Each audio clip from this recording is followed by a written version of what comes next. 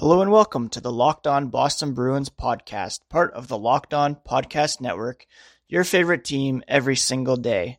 My name is Ian McLaren, and I'm the host of the Locked On Boston Bruins podcast. You can find me on Twitter at Ian C. McLaren. You can also follow the show at LO_Boston Bruins.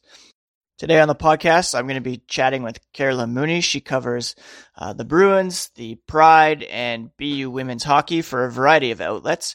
We had a great chat about the Bruins and what we can expect moving forward, so we'll get to that in a moment. I wanted to remind you that you can download the show wherever podcasts are available. Please spread the word on social media or, when you're hanging out with your friends, people who love the Bruins as much as we do, let them know about the podcast. That would be great. Also, coming up in a little bit, we'll take a look at some news and notes from around the NHL. For now, let's get right to my chat with Carolyn. I'm joined now by Carolyn Mooney, who is a journalism student at BU and who covers the Boston Pride and the Bruins for various outlets, which I'll let her talk about later on. But thanks so much for taking some time to chat today, Carolyn. How are you doing today? I'm doing great. How are you today, Ian? I'm doing okay. I'm missing the Bruins, that's for sure. It's been a long stretch here without them.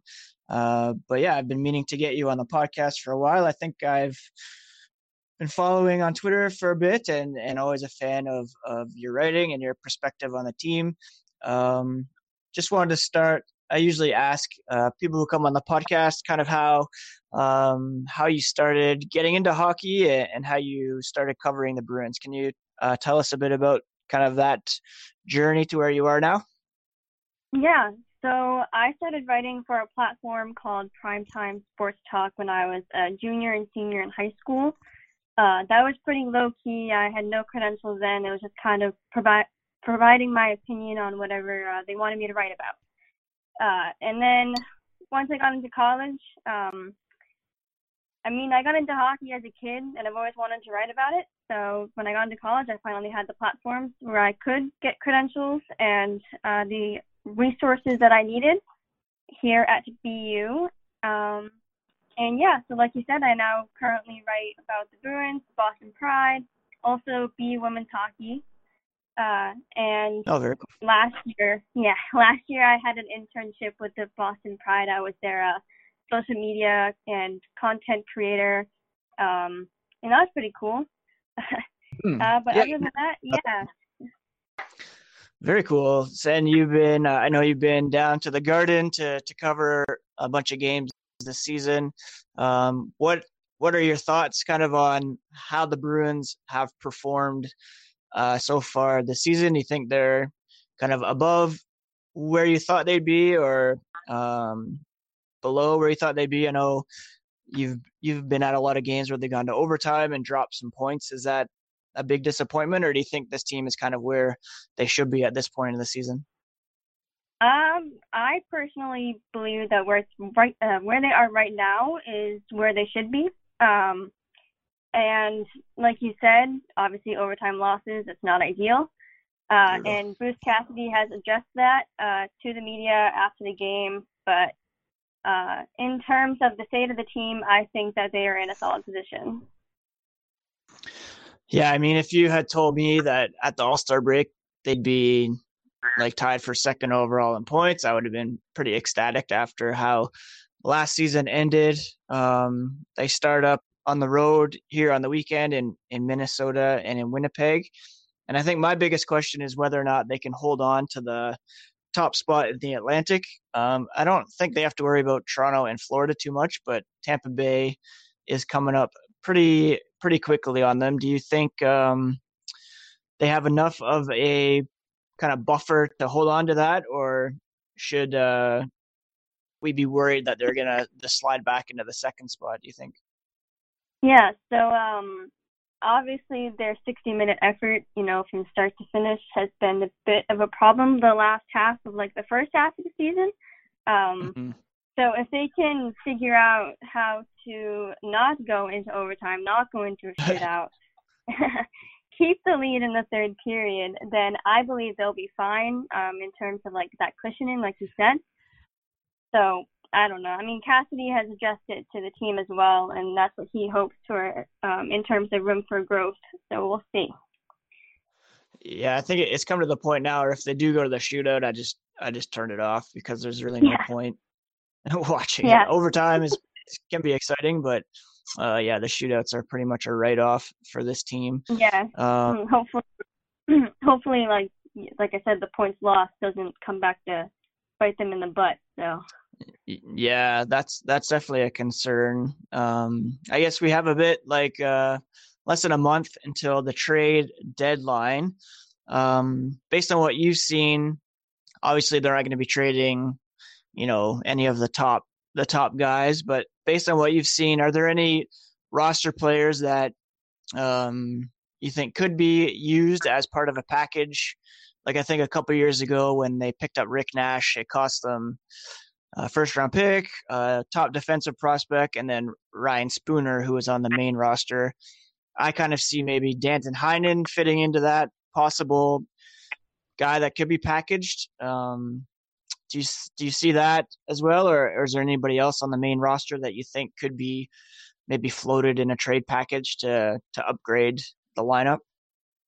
Yeah, so in terms of the bigger names on the roster, I think Danton Heinen could also be a possibility.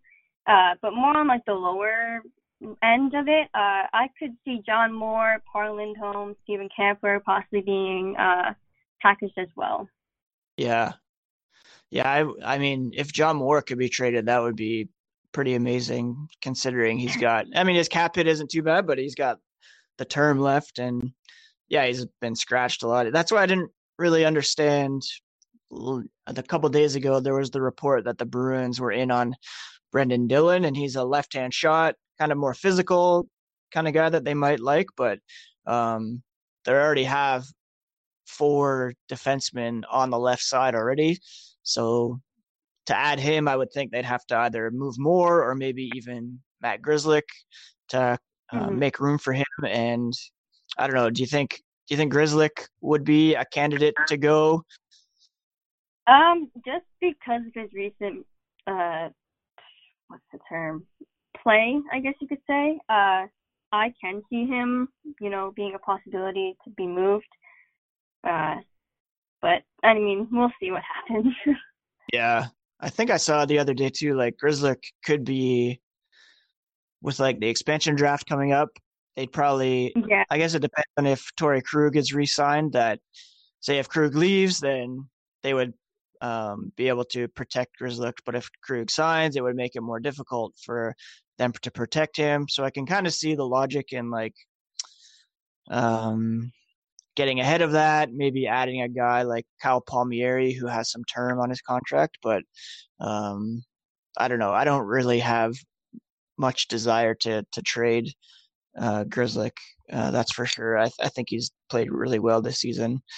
I know. Yeah, go ahead. Sorry. Going off of that, I mean, even if we do lose Grzelcyk, we've got a bunch of prospects that can come up and play at the same level he is, if not better, to fill his shoes. But yeah, I mean, Lauzon looked pretty good before the break. Vakanainen's got to come up at some point, at the very least. So yeah, you're totally right there. One guy that seems for whatever reason to be facing a lot of criticism lately is Charlie McAvoy, and a lot of people just look at his point total, the fact that he's got no goals. But what's your take on McAvoy this season? Do you think he's been a disappointment, or have you seen him take some steps forward this season despite the offensive, dryness, I guess? I don't know what you would call it, but the lack of offensive contributions. Yeah. I mean, I've always been the one to say that goals don't say everything about a player. You really got to watch what they do, off the puck or off the play or in the back of the play to make a play, etc. And I mean, Charlie McAvoy, he's got 17 points on the season. He's tied with Sean Kuraly. That's all assists, obviously, but I think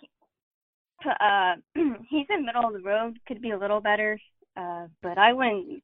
I don't think he should be traded or even talked about being traded. No, yeah, yeah. I saw those. There was the report last week that was something the Bruins might consider, and that I think that's just ridiculous in my opinion. No, There's no especially reason when to.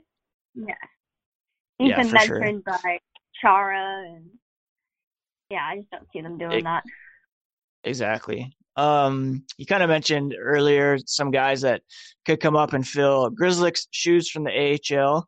I don't know how much Providence action you get to see. I basically get to see none, so I kind of rely on other people. But is there anybody down there that you could see stepping up onto the NHL roster this year? Like instead of making a trade, kind of looking at those internal responses to kind of the issues that this team has. Yeah, one player that was actually recently called up was Anton Bleed, and that was more so to replace Nordstrom. I forget why Nordstrom was not able to play against Vegas, but during that game, I felt like he gave the fourth line a bit of a push. And Cassidy has always talked about since he, got the coaching position here in Boston that he feels that something special about this team is the depth that they have in terms of their younger players and Mm-hmm. coming up to the NHL and pushing their group to perform to their best ability. And if there was one player out of Providence that I could see becoming or coming up here and staying up here, it would be Anton Bleed in Okay. terms of fourth line and third line position. Cool. Yeah. Yeah. I agree that Vegas game, they're like with between him and Lozon and Kuhlman, there was like, it just seemed like there was a real nice energy to the team that hadn't been there previously. And I think that, yeah, that's spot on. I guess one question remaining is like what's going to happen with David Backes, whether he'll report to Providence or request a trade. Um, I think I saw that he's definitely not retiring, is the word that Elliot Friedman said from Sportsnet. But do you have any thoughts or a sense of what Backus might do once this break is over and he has to make a decision? Yeah, I mean, there's has been very little conversation about that, at least in the NHL level. But I mean, it's pretty unfortunate what has happened with him. Mm-hmm. It's really unfortunate for his position, but if I were him, I'd honestly request a trade. But if he's really not thinking about retiring, then maybe the AHL is where he should be with the Providence Bruins. Mm-hmm. Yeah, yeah, I could see him requesting a trade. Bruins would probably have to add something to get a team to take on that contract, but I heard the Ducks might be willing to take on some bad contracts, so maybe that would be a fit. But I guess it all depends on whether he'd want to move down to California at this point. Mm-hmm. Um, yeah, I think those are all the hockey questions. I did want to ask you about one more thing, and that is that you're going to be running in the Boston Marathon this year. Can you just tell us a bit about why you chose to do that and how people can kind of get behind you as you prepare for that? Yeah, so I've been running since I was 9 years old. I ran my first 5K in my local hometown. And ever since I was like little, growing up in Boston, you watch the marathon, whether it's on TV or Right. attending. And I just always wanted to run it, being a runner and all. So I've always said I wanted to run it, but when the Boston Marathon bombings happened in 2013, that kind of just really made my push to say, okay, it's really like it's now or never, basically. Mm-hmm. And I unfortunately was not able to get the opportunity to run it during high school or freshman year of college, but I am running this spring for the Meb Keflezighi Foundation. Meb is a four-time Olympian runner. He is now retired, but he won Boston 2014, so the year after the bombing. and he won New York 2017, I believe. Oh, wow. And his foundation is all about empowering the youth through education, health, and fitness, using running as like the base platform, but really it's all through any type of athletics, really. And I mean, as a student athlete and as a athlete in my youth, I feel that this is something I'm very passionate about. So the fact that I was able to join this foundation and join this charity was amazing. And sorry, what was the last bit you asked me? Yeah, if anybody, how people could kind of support you in that, or where they can find more information about who you're running for. Yeah, so you can find more information on my GoFundMe/CrowdRise, which is on my Twitter account, which is at Cara Mooney, Cara Mooney, or my Instagram, which is the same handle as my Twitter, just as an underscore after it. And that cool. has all the information, there. Cool, yeah. And I was going to ask you kind of where people can find you on Twitter. You already mentioned that, but where can people find your writing about, the Bruins, Pride, BU women's hockey, all that kind of stuff? Where can people track down your stuff? Yeah, so in terms of the Bruins, you can find me on Inside Hockey. That's the handle on Twitter as well. For the Pride, it is Bruins Diehards, which is also the same as the handle for Twitter. And BU Women's Hockey, I'm currently writing for the Daily Free Press, which is BU's student-run newspaper here on campus. And Boston Hockey Blog, which is kind of partnered with the Daily Free Press, and also, actually, that's it right now. Yeah, that is right. That's quite a lot anyways. I know one last question during the break. I like to ask people kind of what they're watching, or movies or any shows that you're watching now that the break is on, the bye week. I know you're busy with school and stuff, but is there anything that you've been kind of watching to kill the time between Bruins games here? To be honest, what I've been watching is BU Women's Hockey. Nice. I have not had any time. I've had no time at all to watch anything on TV or any movies. However, I did just finish 2 weeks ago. I watched all the Marvel movies in less than 2 months. Oh my gosh. So, that's crazy. Did you watch them in the order of release or the chronological order?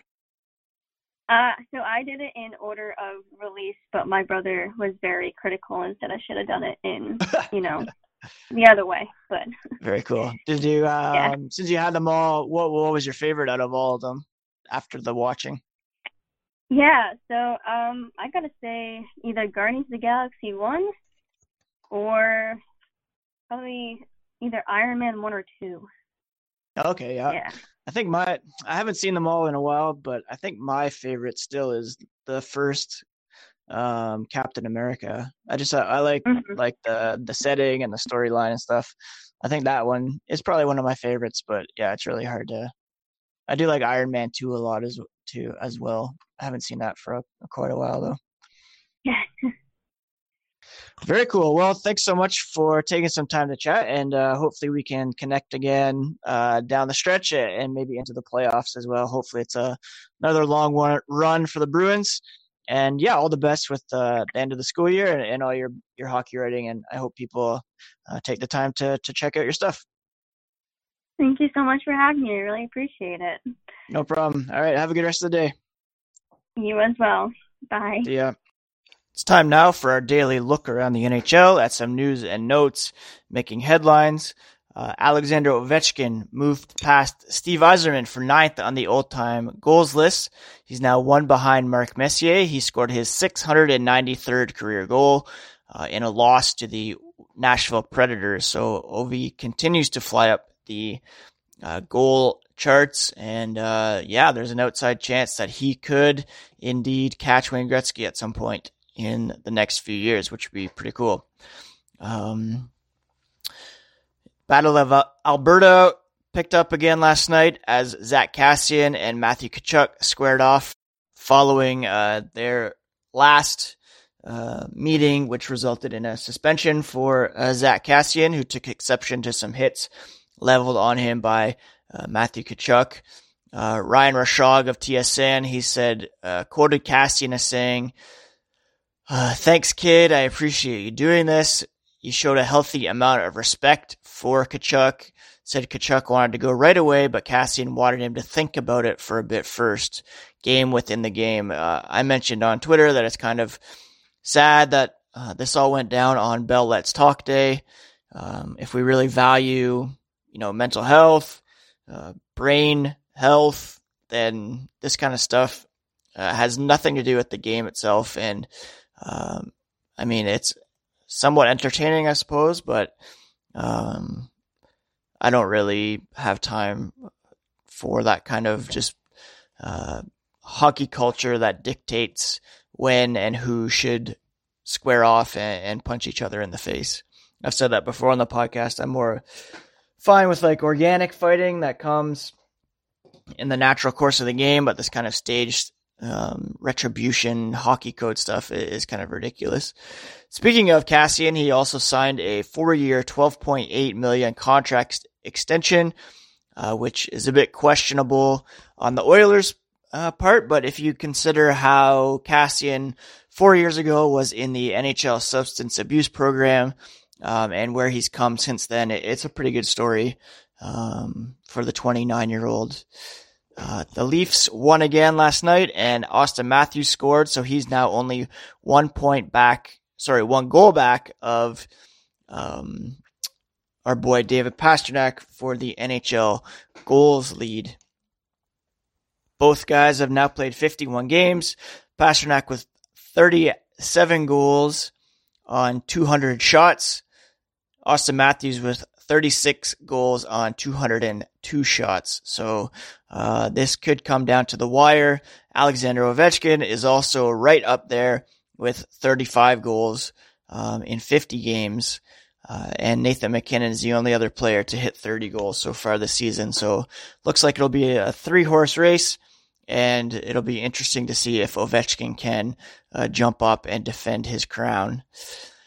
On the rumor mill, Elliot Friedman dropped his 31 thoughts yesterday, and the first thing I always do is Control F Bruins. There wasn't really any rumors in there, so I jumped over and took a look at Emily Kaplan and Greg Wyshynski of ESPN. They released a 31 teams trade deadline primer, and so it was interesting to see what they had to say. They said the most logical fit is Tyler Toffoli, the Los Angeles Kings winger who bounced back with a solid offensive season after his numbers plummeted last season. A second rounder and a prospect can get it done. If that's the case, then I would like to see that happen sooner than later. They added, they can't help but imagine Cam Neely wouldn't mind seeing Chris Kreider, a power forward after his own heart, join the black and gold. That wouldn't be the first or last bit of business between the Rangers, GM Jeff Gorton, and Boston. Obviously, they did that Rick Nash trade a couple years ago. The price for Kreider would be higher, I believe, than Toffoli. If Toffoli's available at that price, I say go ahead and do it. Of course, we're waiting to see what is going to happen with David Backes. He has not yet reported to Providence and hasn't requested a trade. We don't really know what's going to happen, as Carolyn and I chatted about. So that could clear up some additional cap space depending on what he decides to do. I've mentioned they have all their draft picks except for a 4th rounder in 2020. And I think they have the ability to make a move or two. And I think, if they can get Toffoli, then go for it. Kreider might be more of a game changer, but the cost will be higher, of course. So, again, we're just waiting to see what's going to happen with less than a month here to go before the deadline. Elliot Friedman did mention that it looked like the Maple Leafs had looked into Minnesota Wild defenseman Matt Dumba. The Wild could look to trade him. He's got a $6 million cap hit.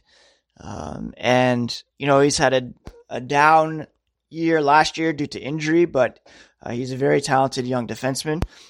They'd have to make some moves in order to clear some cap space to pick him up. Perhaps move Tyson Barrie, as he hasn't really fit in, it doesn't seem like. So we'll see what happens there as well. Brett Sergalis of the New York Post talking about Kreider. He mentions he'll probably fetch at least a first-round pick and perhaps more. The package for Rick Nash, who's a similar player to Kreider, although probably more of a pure goal scorer. Again, it was Ryan Lindgren, Ryan Spooner, and a first-round pick. So that might be the comparison that the Bruins might have to cough up in order to, make do. One reminder as we near trade season, look out for, fake accounts, erroneous reports, trust the main insiders and team accounts for official news, and stay away from Hockey Insider with 2 Y's and 2 R's, who looks to have made a comeback here on Twitter.com. That's it for today's podcast. Thanks again to Carolyn for joining me. We're really looking forward to seeing the Bruins get back in action here on Friday night in Winnipeg against the Jets, and then again on Saturday against the Minnesota Wild. Thanks again for taking some time to listen. Thanks again for all the support. And this is the Locked On Boston Bruins podcast. We are part of the Locked On Podcast Network, your favorite team every single day. Take care, friends.